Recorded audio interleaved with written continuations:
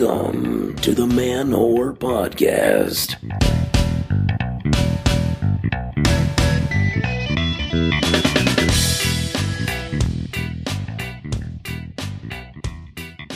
Good evening, role players, Redditors, and right swipers. This is Billy Procida, and you're listening to the Man Whore Podcast.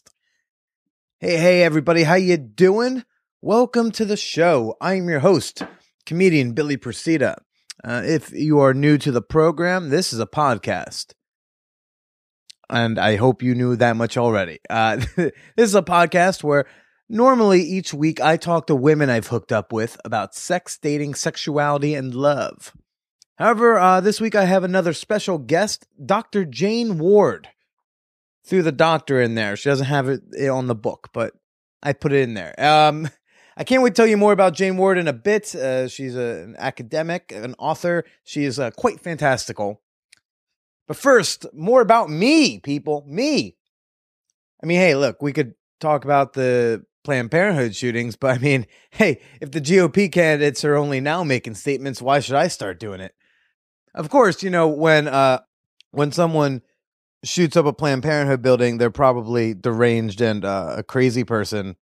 And mental illness has to play a factor. But, you know, if they blow up a concert hall venue in France, then they're radical Islamic terrorists. So that's very strange. When are we just going to finally hear, it was a radical evangelical terrorist?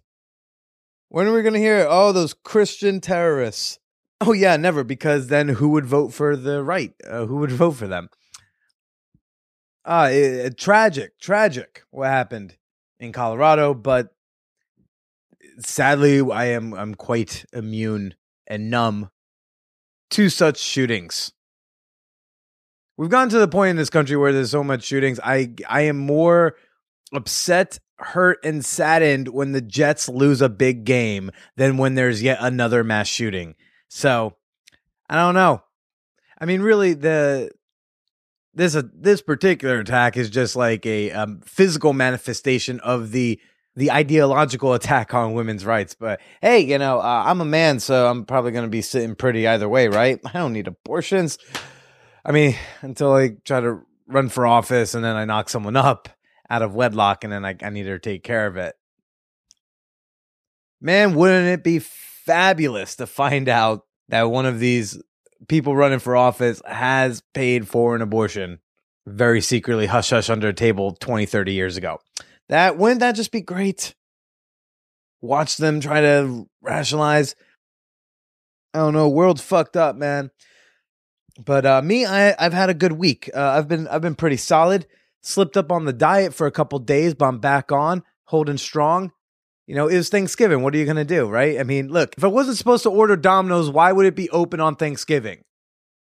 I tried. I did my best. Part of me thought, you know, like maybe if I jerked off right now, I will lose all desire to have Domino's. And I would have tried that strategy had it not been like 12:58 a.m. right before Domino's was going to close. I was like, look, I know I'm quick, but I don't know if I could rub one out in 90 seconds and still have time to place my order. So sadly, I had to, I gave into the temptation, but I'm okay, guys. I'm still down like 6, 7, 8 pounds. After a month, I'm pretty happy with that. Otherwise, I had a good week, you know, had some sex, saw some movies, hung out with friends. It was a good time. I just got laid like a couple hours ago. So I'm feeling in a good mood. I am possibly glowing. I do know that my hair is fucked up. I had a good Thanksgiving. I went to the Creek in the Cave, hung out with a bunch of comedians. That was a great time. It's way better than going home. If I'm going to hang around a bunch of fucked up people, I'd rather hang around people who are like really funny and fucked up. Let's do this. Let's do the impersonal Patreon thank you roll call. Yeah. This is the part of the show where I like to thank everyone who financially supports the Man Whore Podcast on Patreon. And look, if you are not a patron of the show and you're listening to this, it's not that I don't love you. It's just that I love the listeners who give me money a little bit more. So right now, I want to give a very special thank you to Alexandra V, Christina D, Holly F, SB, Lauren A, Madeline B, Dave K, Andrew R, Megan N, number 1, Megan N. number 2. You girls can fight it out, figure out who's who. Sarah B., Gregory Y., Anna Superslut, Sean B., Prickly Peach, Nellie H., Jazz O., Mary G., Jessica A., and still more names to read. Jeff C., Jennifer C., Ed B., Greg A., Jeffrey J., Dervla, Lawrence B., Ramon F., Justin C., and Super Not Gay Lance. Thank you all so much. It means a whole lot to me that y'all are contributing. And you too, listening person, can support the Man Whore Podcast and receive a slew of great rewards. You can contribute as little as $1 a month, and you can cancel at any time. To do so, just go to patreon.com/manwhorepodcast, or you can go to manwhorepod.com and click the Patreon banner on the side. And, while you're at manwhorepod.com, you can check out the blog, my show dates for stand-up. You can buy some merch, get on that mailing list. You can do that too. And I love that the list of patrons is growing each week. It's pretty awesome. We're getting closer and closer to the first milestone goal of $300 a month pledged. We're over 60% towards that goal. And at the first milestone, I'm going to start putting out a monthly newsletter exclusive to everyone on the mailing list. It will update y'all about, what's going on in my life that you haven't heard on the podcast. That can include bloopers from the episodes. That can include just stories and events that happened to me that I didn't have time to talk about here on the show. So you want to get on that mailing list, and if you want to make that happen, make your pledge today. Also, with that money, it will give me kind of like a war chest with which to bribe, or let's just say influence some of the gals who have been less than enthusiastic about doing the podcast. Because remember, more girls that I can get on the show means more episodes for you with me, with my exes. So let's make that happen. I don't see any reason we cannot reach that goal before the new year. Please be a part of it and make your pledge today or tomorrow. Like, you may be busy, but like, put an event in your iCal and be like, hey, make a pledge. Here's something you can do for free. I am planning to do a clip show of all the best Man Whore Podcast moments, probably for the 2-year anniversary in April, I'm thinking. And I need your help. Please email me your favorite moments, whether that's a particular part of an episode, or maybe you liked a particular guest. Maybe there was a rant I did that you enjoyed. Email me, manwhorepod@gmail.com. Let me know what I should include. I'd like to read an email from one Christopher. Billy, heard your intro to the podcast today, and you sound like you're getting a little cocky about the Fantasy League. Just want to remind you, we are playing this week, and last time I crushed you like a grape, 139.56 to 56.3. Yes, Chris, I remember that game. That was a very painful week for me. I had a bunch of my players went down in that game. It was painful. It was also early on in the fantasy season. I'm still coming into my own. I was still learning how to manage a team, okay? And so I just want to update everyone on how our matchup this week is going. I am currently ahead 124.36 to Christopher's 90.64. What? I still, by the way, have Ben Roethlisberger and DeAndre Williams are still playing, so who knows what more points I may get. But hey, man, don't worry about it. You know what? Maybe your Denver kicker, McManus, will get you like 25, 30 points. So, hey, you're still in it, buddy. Look, if I'm getting at all cocky about the Fantasy Football League, it might just be because I earned it. Woo! Second place. Going to the playoffs, baby. Suck dicks. I'm sorry I don't have more updates for you guys. It's just, like I said, it's been a good week. I've mostly been good on the diet. Women have been nice to me. I didn't get into a big fight over Thanksgiving. I mean, like, I'm in a good space, people. I may have lost my comedy notebook at a bar. I'm not too sure about that. But then again, today I can't find my glass dildo. So maybe my room is just messy. Losing my dildo is just giving me hope that I also still have my comedy notebook. Because I know I didn't lose the dildo in a bar. So there is hope. This week's guest. Oh, holy I've literally been waiting months for this woman to be in New York City so we could have her on this show. Jane Ward is an associate professor of women's studies at UC Riverside. She's also a very well-respected author. She's written a book, Respectably Queer, Diversity, Culture, and LGBT Activist Organizations. Today, I have her on the show talking about her latest book, surprise mainstream sensation. The book is called Not Gay, Sex Between Straight White Men. It's about straight white dudes who have homosexual encounters with other straight white dudes, and it's totally not gay. And Jane Ward is going to explain to you why, because I would not dare try to explain it because I cannot do it nearly enough justice. But this is great. I'm reading this book right now. I'm about 150 pages into it. I'm loving it. It's fascinating. Like, I had no idea that Hell's Angels used to make out with each other. It's cool. It's great. It's wild. So it's really interesting stuff. Great conversation. We talk about her book. We also talk about, being a better ally and intersectional feminism. Some cool stuff. I think you're all going to enjoy this one. I know I did. So sit back, relax, and enjoy my conversation with Jane Ward. Look, Bumble knows you're exhausted by dating.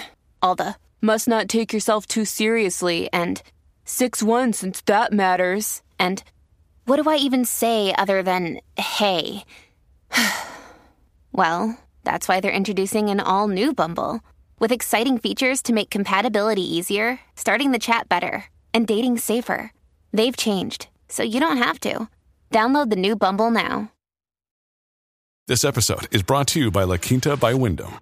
Your work can take you all over the place, like Texas. You've never been, but it's going to be great because you're staying at La Quinta by Wyndham. Their free Bright Side breakfast will give you energy for the day ahead. And after, you can unwind using their free high-speed Wi-Fi. Tonight, La Quinta. Tomorrow, you shine. Book your stay today at LQ.com.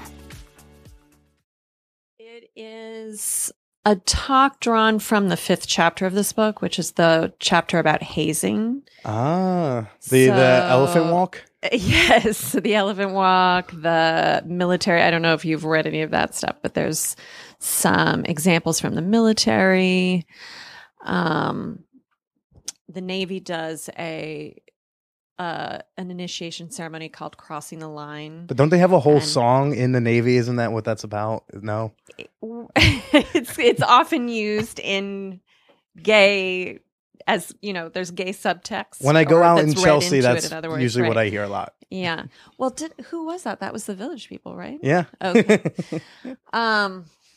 So those examples have been especially controversial. So I decided that I would give the talk and focus on those, because a lot of people have responded feeling like, that's about rape. That's not about sex. These are men being forced to participate in a sexualized hazing activity that they wouldn't otherwise participate in. Okay.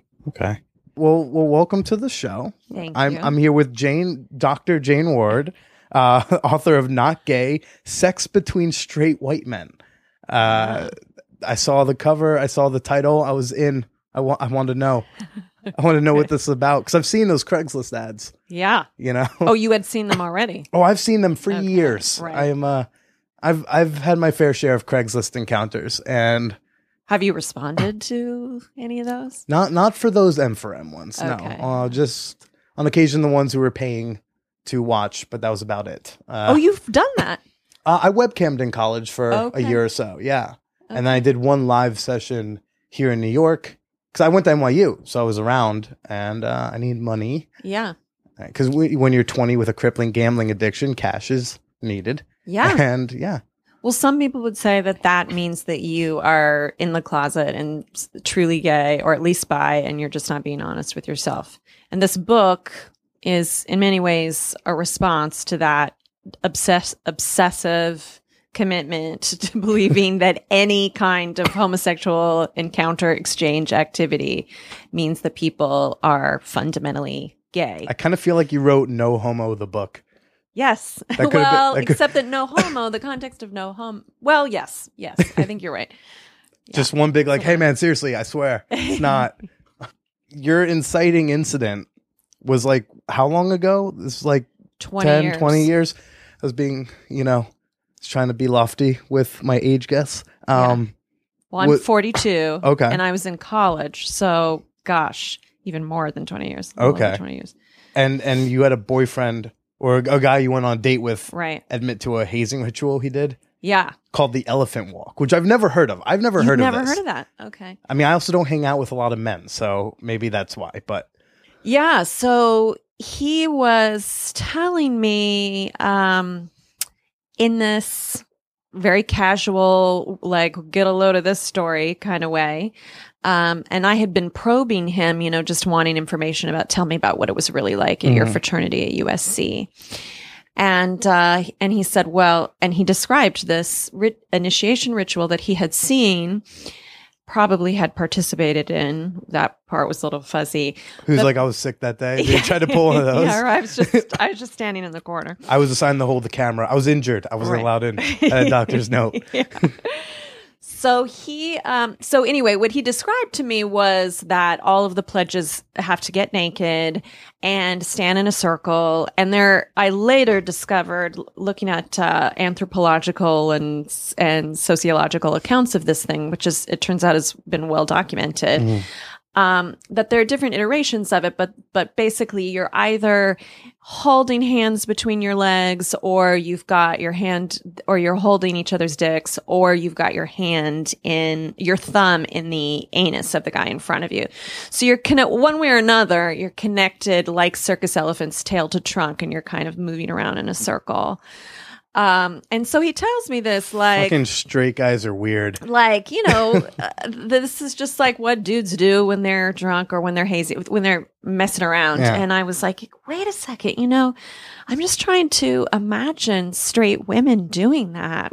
It's not happening. It's just not happening. Or if it did, and even more interesting to me was that if it did happen, the way it would be perceived would be very different. So I'm as interested in the cultural narratives the stories we tell about straight men's sexuality and its contradictions, and how that's different from the stories we tell about women. Fast forward to the present, where I decide to actually do this research, and what I argue in the book is that all straight people, both men and women, are given opportunities by mainstream culture, by the dominant culture, to engage in some kind of homosexual touching and still retain their straight status. But those cultural opportunities are very different for men than they are for women. The opportunities provided to straight women basically all fall in the category of, you can kiss another woman, you can hook up with another woman, as long as you're doing it for male spectators, your boyfriend, dudes at the bar, whatever. As long as it's a spectacle, it's a show. There's a camera for it's men. Fine. It's being consumed by the male gaze. Yeah. Then you can do that, and in no way are people thinking like, oh, look at those sad lesbians who just won't come out to each other. No, it's understood that that's a heteronormative context. That is not the same for men. For men, the opportunities for straight men, the opportunities provided to them to touch each other's bodies are paradoxically all about homophobia. It's like you're touching each other to prove precisely how straight you are by making a big, doodly, fratty, homophobic show of it. So thrown in there, at the same time that you're like pretending to hump your friend, you're calling him a fag. Yeah. But it's got to be a big hump. Like if you do it almost too sensually, then that would be gay. Yeah. Right. Okay. It has to be. So what's interesting is that both of these are performances. They're incredibly, spectacularly performative, because they're not about the intimacy between the two people. They're more about what, other people get to see. And in both cases, the show is for men. Women are straight identified women are hooking up with other women for men, and straight identified men are touching other men's bodies for men. And, hazing is one of those really, it's kind of the perfect nexus of all of the elements that allow straight men to touch each other and not be gay. You know, Right. There's like the grotesque, there's usually some grossness happening. There's humiliation. There's the fantasy that you have to do it or something horrible will happen to you. Like like you won't these- get into your favorite frat. All these straight guys have like secretly do have a rape fantasy. It's just like with other men. Yeah, maybe. With other men watching. Yeah. Yeah.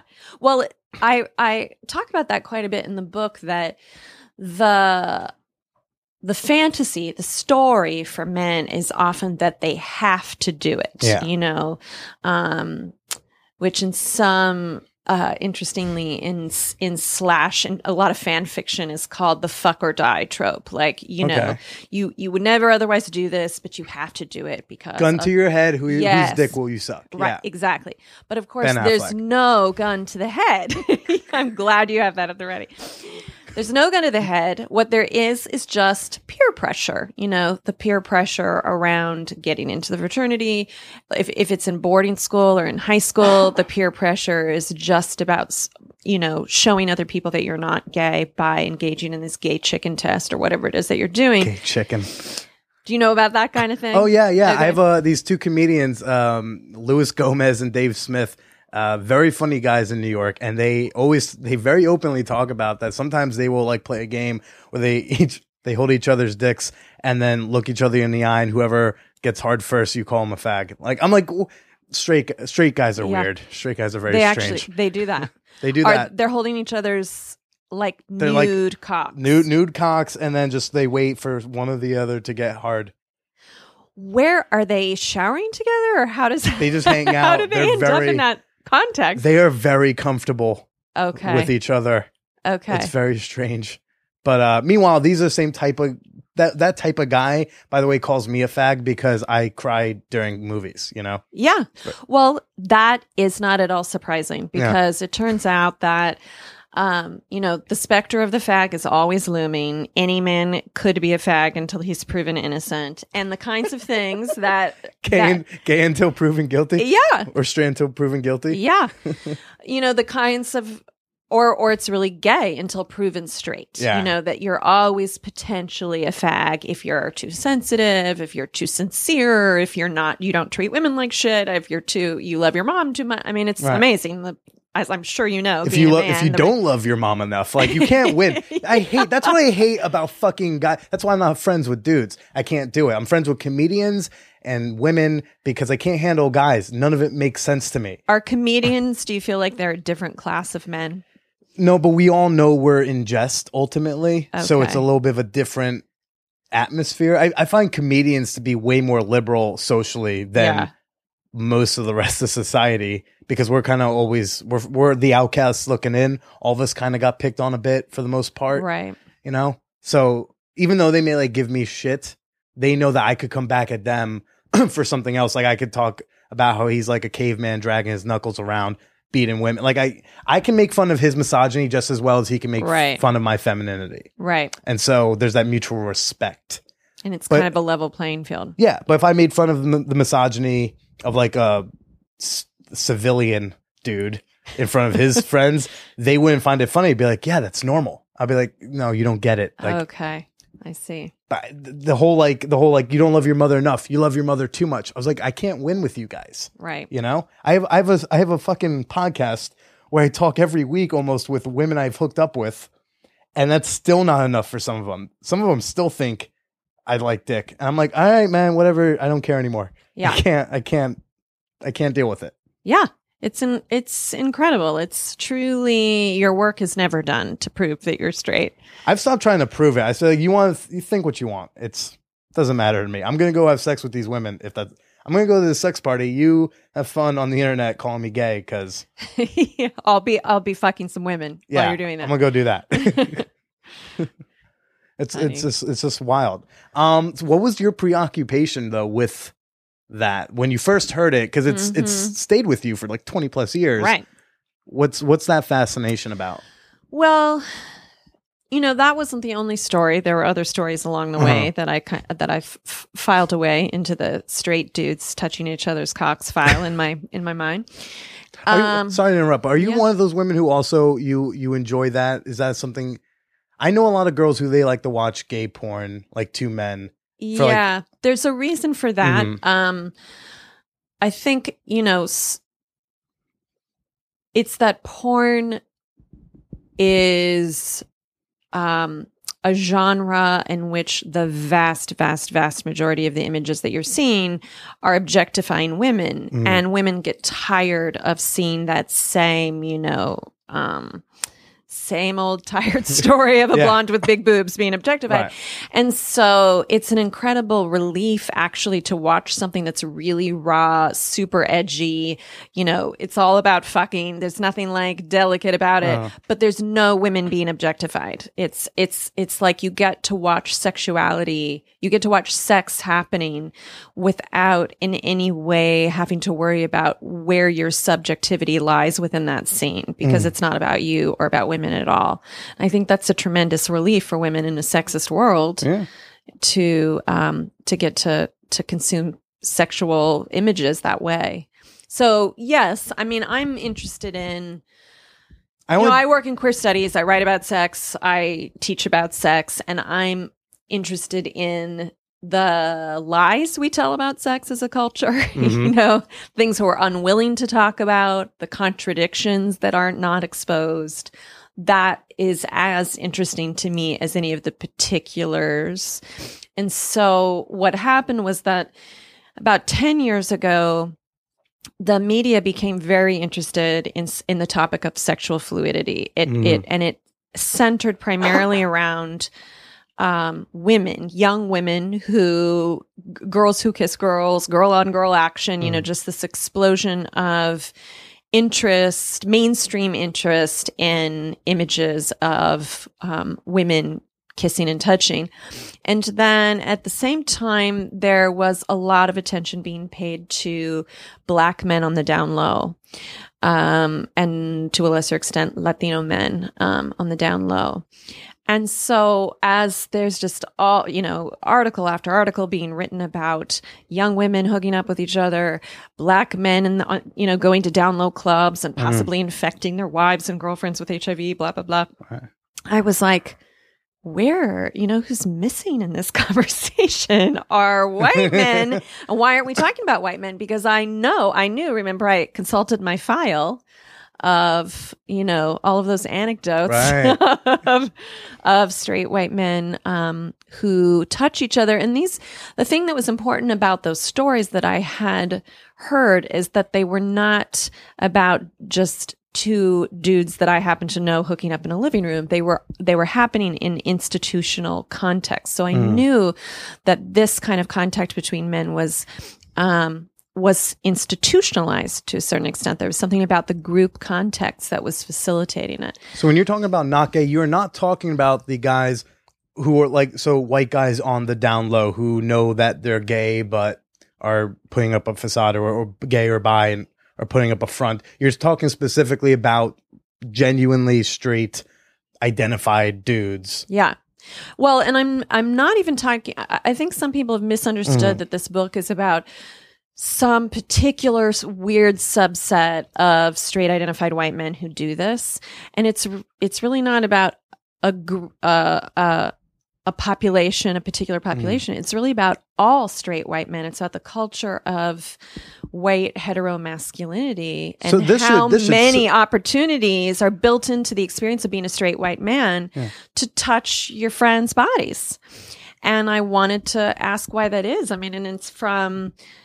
look at public bathrooms, teenage boys experimenting with each other, biker gangs, fraternities, the military, personal ads, truck stops. It's pretty phenomenal. The range, prisons, of course, the range of environments in which this happens. And it's as if anytime you get a lot of straight identified men together, they manufacture reasons to put their fingers in each other's butts. You say the word anuses so many times. How many times did butthole get knocked off by an editor, be like, you can't say butthole. You know, I didn't feel compelled to say butthole. No. Otherwise, I don't know if they would have let me say it. No, I would have. Yeah, I'm more partial to asshole. I think. you're more partial to asshole. Yeah, that's your Butthole reminds me of my brother. Something my brother called me when he was like 10. Okay. More partial to asshole. I just felt like it's very. I felt like in your mind you were writing anus, but you were thinking like asshole. Yeah. You know. Yeah. It was. Well, you- and certainly I write penis a lot when really, Right. I'd like to use another word. Well, in the first 10 pages, it was just like it came up so many times. It was like, wow, Right. this is a lot of anus talk. Well, and there's a reason Yeah. there's so much anus talk, which is that if I don't mean straight men having gay sex, because gay sex is referring, gay is an identity, it's a sexual identity, and these men, it would be very misleading to call it gay sex, because in fact it's quite heteroerotic. It's happening for heterosexual reasons in very heteronormative context. But the other thing is that if I went out and said, I'd like to interview, for instance, straight identified men who've had homosexual sex, very, very few of the men that I'm writing about in this book would think that that had anything to do with them, because in most of the cases I'm describing, the men involved don't actually think, not only do they not think what they're doing is homosexual, but they don't even think it's sexual. Yeah. And so you could ask the same guy, have you ever had a homosexual encounter with another dude? And he would say no. Have you ever put your finger in another dude's anus? Oh, well, yeah, in the Navy. Who doesn't? Yeah. What, you didn't? Right. What's wrong with you? Right. Okay. So then tell me. So I've, in my times on Craigslist, I've seen the ads, the M for M's, where it's hey, straight guy wants to jerk off with another straight guy, just looking Right. for a jack off buddy. Right. No touching. I'm not gay. I just Right. want to watch porn, Right. Netflix, jerk off and chill or something. Right. And then why is it that they want to do that? Or what is it? Well, Billy. Oh, does that come to the hate mail? I have one example. So I brought this hate mail, but I have one email that I got. I got actually a couple from straight identified men who just wanted to say, great book. You described me. Let me tell you my story. Okay. And so here's one of them who answers your question. I don't know if his name is really Jack. That's what he calls himself. I'm going to take a guess as to what his last name is. So he says, this was an email sent to me. When you're up and edging it along, consuming the wonders of new porn, there's a desire to share what's going on. This is really articulate already. It's almost poetic yes, writing. Yes. And deep down, women don't really get it. Jacking off with another straight guy is not much different than popping the hood and comparing engines, or watching the tools and techniques others use to perform maintenance on their equipment. Plus, it's so different than sex with a woman because she wants you to come and you don't want her to work too hard, or heaven forbid, have it soften up a little, because then there's anxiety and she thinks she's doing it wrong. What your book is about, he's telling me what my book's about here. What your book is about. Is he doing a little mansplaining? Yes, I hear yes. that's a verb the kids are using. That is the thing that happens. Yes. What your book is about is the desire to have an audience. I want to have someone watch me come, and the shared thrill of seeking someone else blow out a load. It's not gay. Gay men want to suck it, taste it, fuck it, swallow your cum. What I do isn't touchy-feely. Everyone cleans up their own puddle of goo. So, I don't know if that is helpful.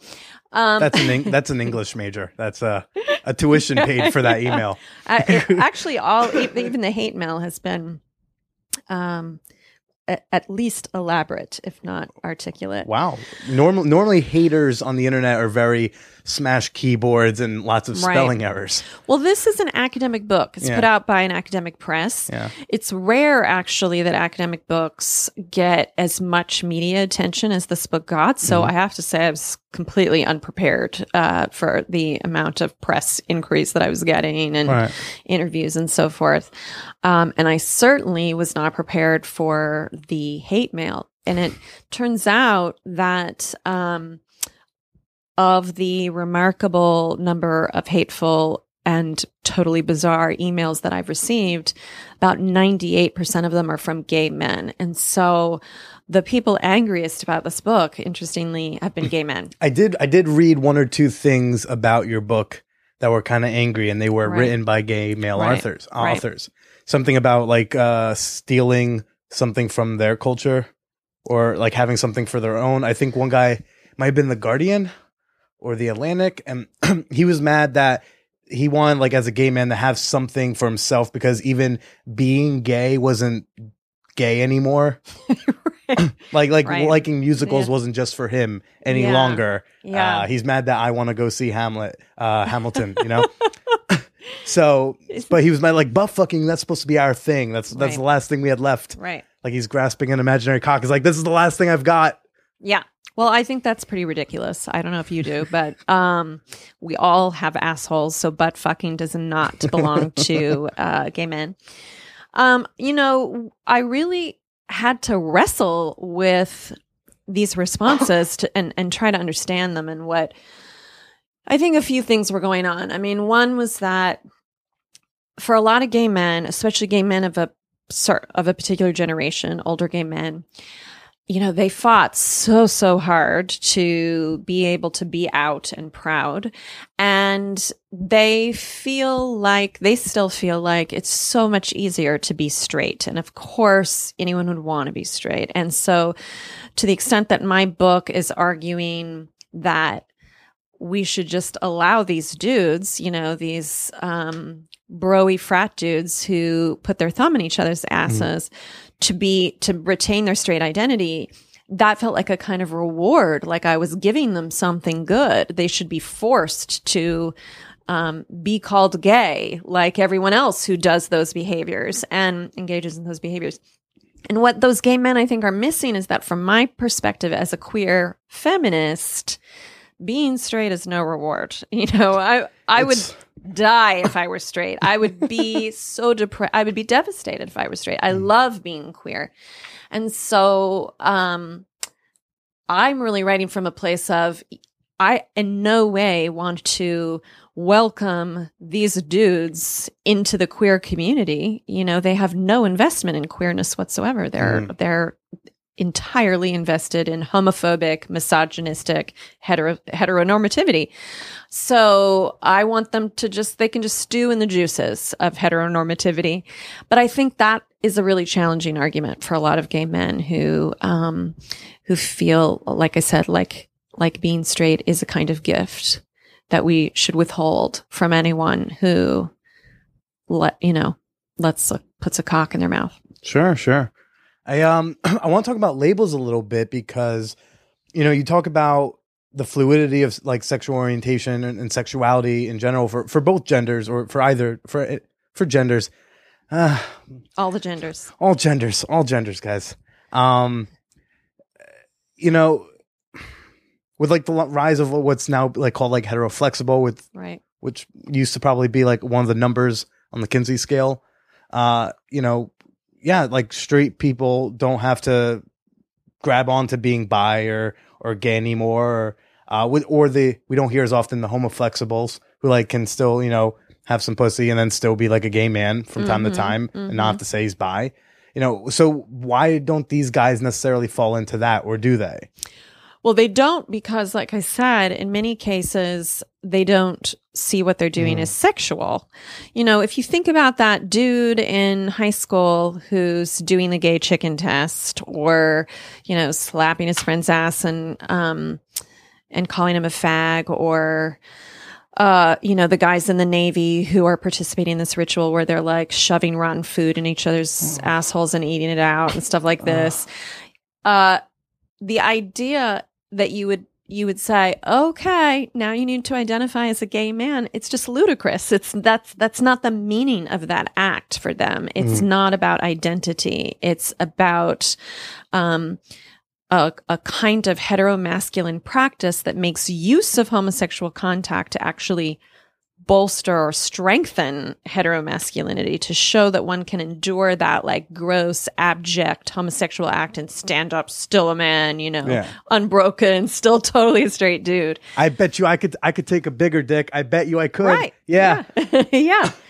So, I mean, it seems laughable, but there are just a lot of examples of this. So is it a problem then that they don't have to claim the gay label and that they can still be the he-man macho person? Well, I think the culture of white heteromasculinity is a problem in like 10 million ways. Yeah, we fucked up royally. I know. But the problem is not that these men are not identifying as gay, because what they're doing is not about being gay. It's kind of like saying, if you really look at misogyny and how central misogyny is to the culture of straight men, it's an interesting contradiction, right? Because on the one hand, if you're a straight man, you're supposed to really love women, desire women. It's all about women. But you also see that desire coexists pretty harmoniously with a lot of like disrespect and frankly hatred of women, which is what misogyny is. Well, to say that these straight identified guys are gay because they touch each other as part of this like macho spectacle is kind of like saying, well, they're gay if they are hating on women, because who would do that? If you were really straight, you would just love women. You'd want a naturally hairy bush. You'd want, women's cum all over your face. You'd love women's natural bodies, their armpit hair, but men don't. They want to really most straight men want a very modified female body, and they have really, really narrow understandings of what female beauty looks like. And there's just a lot of alienation from the reality of women and what women want and women's desires. So anyway, the point is, it's not a problem that they're not identifying as gay, because it's not about being gay. The problem is the homophobia. The problem is the sexism that's running through these practices. All right. Okay. As someone who doesn't partake in the misogyny or homophobia, part of me feels justified to be defensive and say, hey, you should qualify that a little bit. But at the same time, I recognize you mean not all men, that kind of qualification. Yeah, but without taking away, I don't know. I guess what I get frustrated at is being accused of things I didn't do. Right. And part of me thinks I can just take that on the chin. I should. And the other part of me wants to kind of stand up for myself and be like, oh, no, wait, not me. Right. And I don't know. I know what you mean. The way that I think about this, or the way that I'm able to, because I know I'm not the only guy who feels this way. Right. So the way I'm able to connect with this is as a white person. So when I'm hanging out with friends of color and they say to me, like, we're having a dinner together or we're having drinks, I fucking hate white people. What's wrong with them? I get it that the last thing that they want to hear me say is, oh, but come on, what about me? Give my ego a little stroke right now. And I don't, I think when I was in my early 20s and I was just getting politicized around race and racism, I had that reaction, like, well, not all white people. And now I get it that, of course they don't mean all. It's like they do and they don't mean all white people. Of course, not all white people are engaged in police brutality. Of course, not all white people are engaged in whatever maybe the most heinous or expressions of white supremacist violence. But all white people benefit from the system, that perpetuates that. And so it's like you're implicated, and you're uniquely positioned vis-a-vis racism. And that should just be a given. I think it's really part of what it means to be a good ally is to just be there for your friend when she says, men fucking suck. Or when your friend of color says, I hate white people. Because you're honoring that it makes sense for them to feel that way. and you're recognizing that both does and doesn't mean you. So I should not respond with like me too. Like I'm totally hate him too. That's I don't know. I think sometimes that actually can be, if that's how you really feel, I think that can be okay to say that. Okay. Take that in mind. So you get hate mail for this book, which I find almost as hilarious as the cover, because this, triggers all of my body dysmorphia. This fucking thing. She got two guys. How so? Because they're two like in shape, thin dudes. They're a week away from 6-pack abs. Mm-hmm. This is them at their laziness. This is them. Right. They appear to be surfing. Those are surfboards in front of them. They're sitting on top of a truck. Yeah, and this is them in their not lifting season. This is they're not. Right.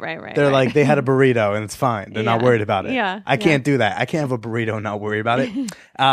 Every burrito registers in the abs. Okay. 3.5 years on and off Weight Watchers, so it's every day is a struggle. But you get hate mail for this book. So besides, are all the ones you have printed up the gay men who wrote in, or these?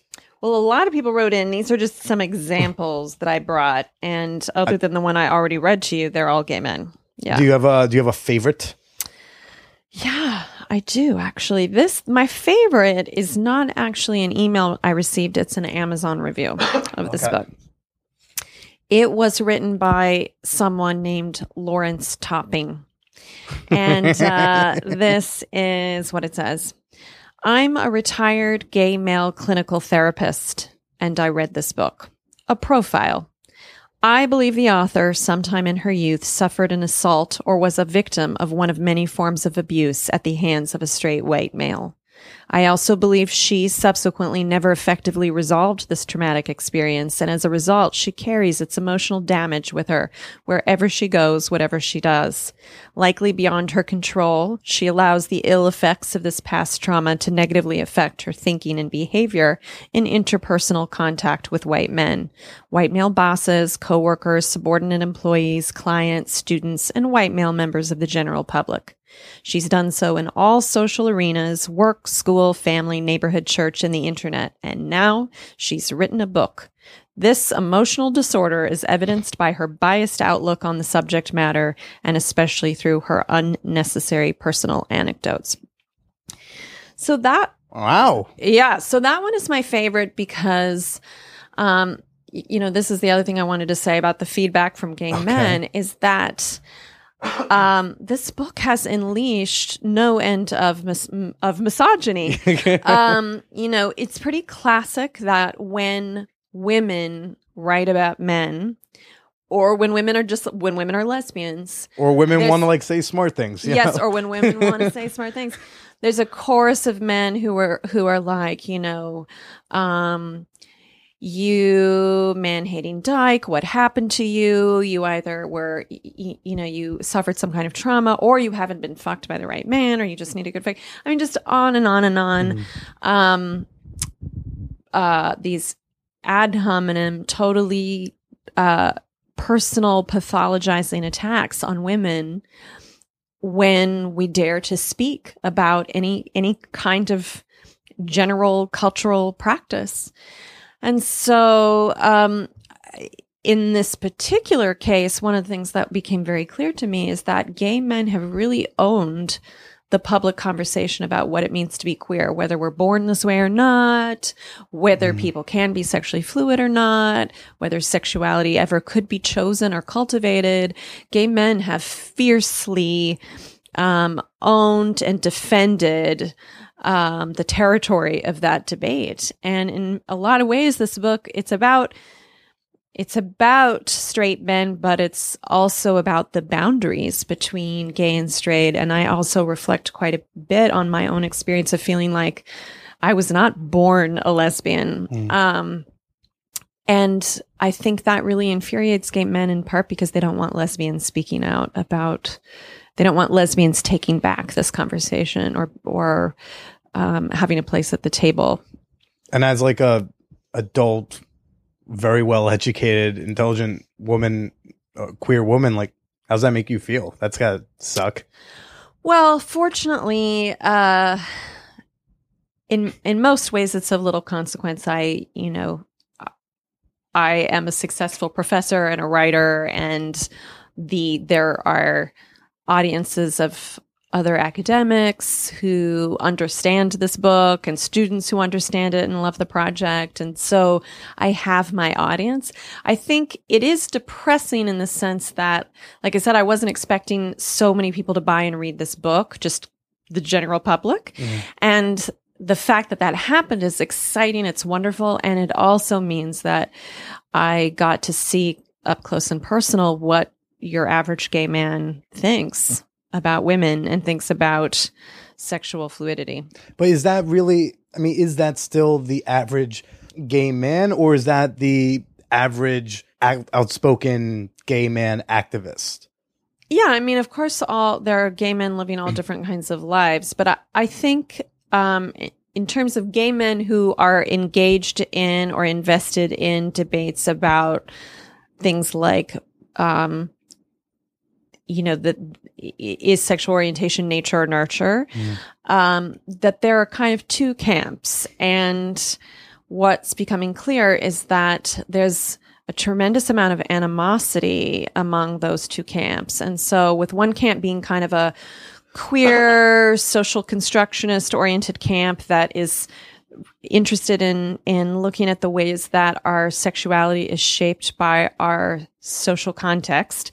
And then people in a more gay, I would say kind of more gay liberationist, gay mainstream, who hold the view that we must say that we're born gay because that is the politically expedient thing to say, because then people will have to accept us and then we can become legitimate and so forth. And they're angry about us, radical queers kind of, in some way confusing the message, making things too complicated. But the thing is that there's this great book by a lesbian feminist scholar named Vera Wisman called Queer by Choice. And she talks in that book about how lesbians are far, far more likely than gay men to understand their sexuality as more, as something more agentic, something that they cultivated, something that evolved over time in relation to maybe feminism, to political experiences, and so the fact that the Born This Way discourse is the prevailing discourse tells us a lot about how much gay men decide what we all are going to think about what it means to be gay. I think it has a lot to do with whether or not people have, their path into being gay and into gay culture. And so for people who came out in colleges and universities where they were taking gender studies courses, queer studies courses, in general in the academy, right, there's a lot of attention to the history of sexuality, the social construction of sexuality, the political economy of sexuality. So we're really looking at how these universals, like you're born gay, and which would imply that people have always been born gay. But if we look back in history, we know that, even the word gay is only 150 years old, yeah, and people have understood homosexuality in remarkably different ways over time and across nations and, yeah, regions. And so I think education is a big part of it. It forces you, when you're really looking at cultural and historical variation within sexual identities, it really forces you to question that biological narrative.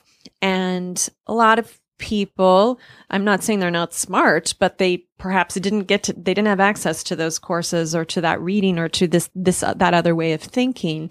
And so what they do have access to is kind of the mainstream gay movement's party line that comes down from HRC or from these gay organizations, which is you were born that way and therefore the straight people have to accept you. Okay. I guess for me, like because I haven't read the books, I didn't take a gender studies class, so it's easier for me, simple-minded person, like Joe, anybody, to see like terms and like I can understand gay and bisexual and transgender, and I can start to understand queer. But then as soon as it starts to get a little bit murky, it starts getting into all these things where it's like, well, I don't know what those words mean. Like, people are learning about asexuality for just now, and that's still like a thing some people don't even get. And then intersectional feminism, that's a thing like I didn't even know about until in the last year. It was the first time I even heard that phrase. Right. I still don't understand it because I was like, I haven't gotten to that book yet. It's in the queue. Yeah. You know? Yeah. It's like... Yeah. Yeah, I mean, it's an incredible privilege and luxury to have access to all of this terminology. Not most people don't. And so that doesn't mean that people don't understand those concepts because often we understand them through lived experience, even if we don't know that there's a fancy word for it. Right. But I think often, though, the problem is that you're inundated with other kinds of narratives that are kind of the dumbed down, either what corporations want you to think about your identity, about gender, for instance. Corporations want you to think that if you're a little girl, you should be wearing pink and you need pink Legos. And if you're a boy, you need blue Legos and all of that. And so until you're provided with a counter discourse, something that is going to critique that, then you're just going to buy that narrative.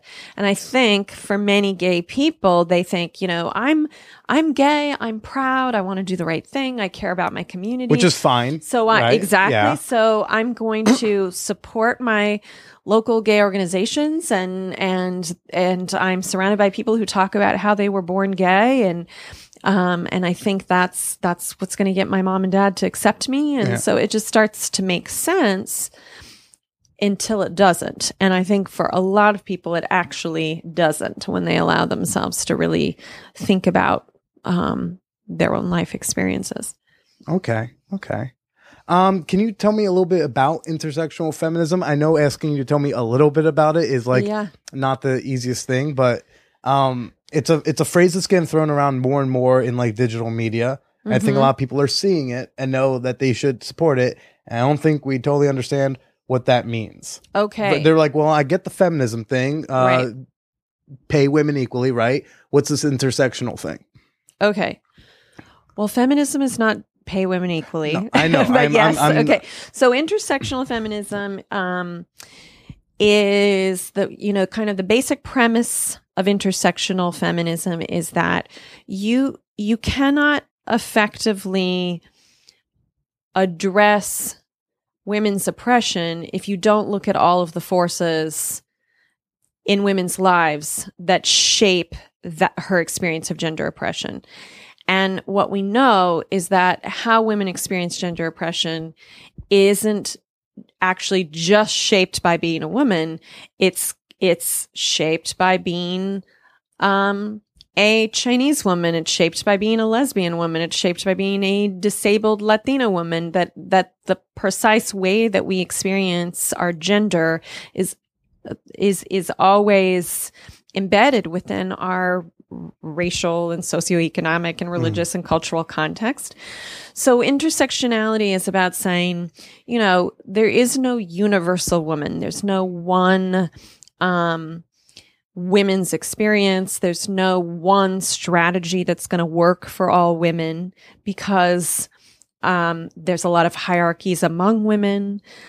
What it's like to be a woman living in the United States is very different than what it's like to be a woman living in, living in Afghanistan, for instance. And So the just basic argument of intersectional feminism is that you have to, in order to actually be an effective feminist, you have to expand your analytic lens, your political lens beyond just looking at gender. Because when we do that, and we're focusing just on like equal pay, for instance, we usually mean white women. Okay. The reason for that is that if you actually look at the pay gap by race and gender, you see that It's women, a lot bigger for like Hispanic women, right? And African American women. yeah, if you're using white men as the reference group. But what you see is that Asian men are the highest paid population, and then you have white men, and then you have white women, and then you have Asian women. Okay. In each of these categories, and then I think Latino men, African American men. Not looking, I don't have this in front of me. Right, but in yeah. each one of these categories, there's definitely a gender gap in that women make less than men within their racial group. But there's also a race gap in that white women make more than black men. Right. So you can't just, of course, if you're a white woman and you're out there complaining about the gender pay gap to a black man, he's going to be like, shut up. Yeah. But then this why? is why you have to keep both race and gender in view. But then why is there a new label for it? Why isn't that just feminism? Why aren't we just, okay, this next semester, this is just now how we're going to teach feminism because we now know better. Why do we have to now have another like subdivision of it? But just as from a language standpoint, I mean, it doesn't just at one point get too confusing. Well, I think all feminism should be intersectional. So I think you can just say feminism as long as your feminism is intersectional, because that's what it should be. So, if you don't want to always add the intersectional, I think that's fine. But the reason, there's multiple feminist paradigms. There's radical feminism, liberal feminism, Marxist feminism, post-colonial feminism. I hear there's one where you guys enslave all of us dudes and put us on an island. That's what I heard. Oh, on a like chat. lesbian separatism? Or? Probably. I don't know. I saw on the call forum. that the gender war. The gender war? Sometimes I do sometimes fantasize about that. But it's, of course, complicated by the fact that I have a son. What happens to my little love bug during the gender war? There'll be a quiet, like, listen, hush, hush, wink, wink. Put a wig on him. He's for with the us. Little boys, right? Well, we need intersectional feminism because the first and second wave, it was like, oh, it's so hard to be a woman because there you are sitting at home with your vacuum and your microwave, bored, cleaning your house, opening your can of peas. You have no meaning in your life except waiting for your husband with curlers in your hair. Well, that was being offered as if it were the story of all women's lives. But of course, that story was just the story of white middle-class women's lives because, black women were not at home with curlers in their hair. They were cleaning that chick's house. Exactly. Yeah.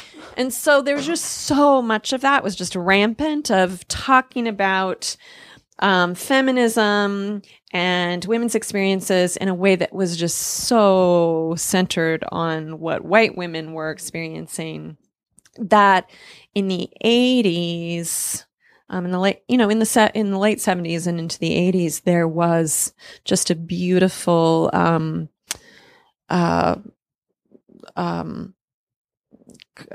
proliferation of feminist texts by feminists of color responding, of theorizing their own lives. And that, the term that was given to that body of work and to that particular way of thinking about gender is intersectional. Okay. I feel like everyone now at this point, they have now gone about like a semester's worth of a preview. I think a lot of people just saved a few $1,000s just by listening right see? now. Free podcast. You can send me a $5 check in the mail. Jane Ward, UC Riverside.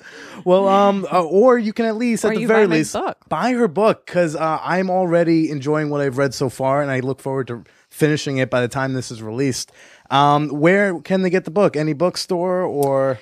I know it's one of those academic books. So. Yeah, well, I'm not feeling so good about Amazon politically, but it is there. It is there. So you can order it there.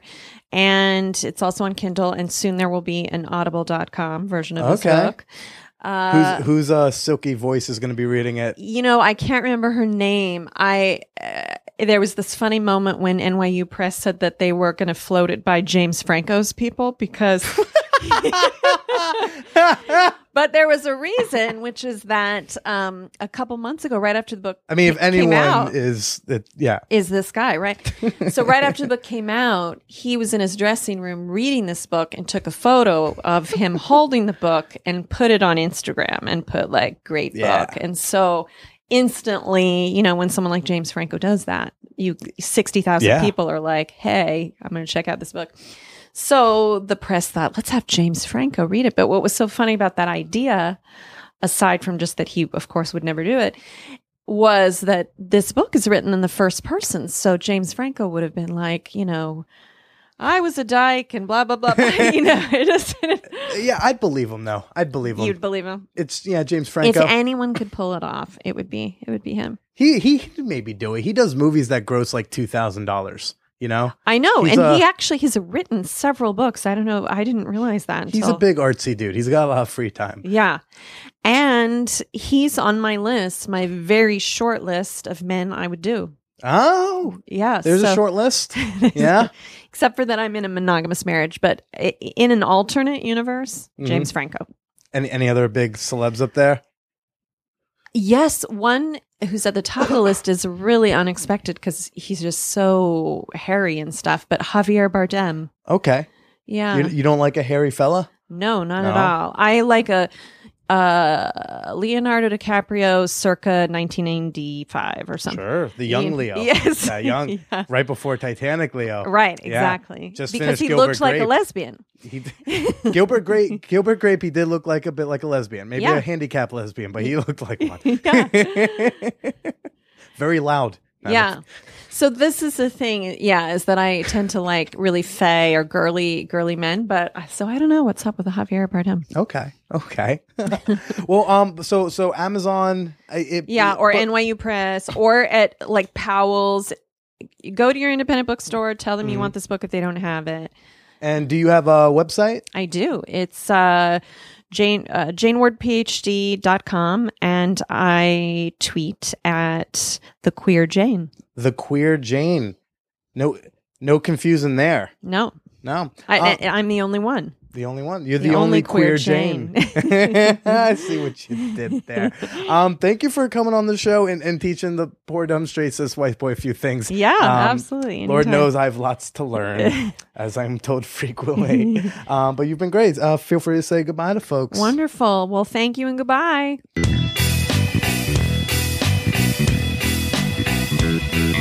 Straight dudes are fucking weird. I mean, look, I didn't have a lot of friends growing up, and maybe that's what they were all off doing. I don't know. Look, I mean, if that's the case, then I am fine having gone home after school every day and reading the dictionary versus fucking fingering dudes' buttholes. Crazy stuff. Fantastic conversation. Please buy her book. I am enjoying it myself. Is a fantastic read. The book again is called Not Gay: Sex Between Straight White Men. And go check out Jane Ward all over the interwebs. You can find her at janewardphd.com. She's on Twitter at TheQueerJane. And while you're on Twitters, hey, I'm there too at TheBillyPresida. Say hello to the both of us. Use the hashtag ManWhorePodcast. Let us know what you thought about the episode. And if you want to say something more privately, like a comment, a question, your favorite Man Whore Podcast moments, booby pictures, email that over to manwhorepod@gmail.com. And lastly, if you got $5 a month, $1 a month, a quarter, whatever you can, please make a pledge today to support this show on Patreon. I'm giving you some free content every week, and if you can give back anything, it'd be much appreciated.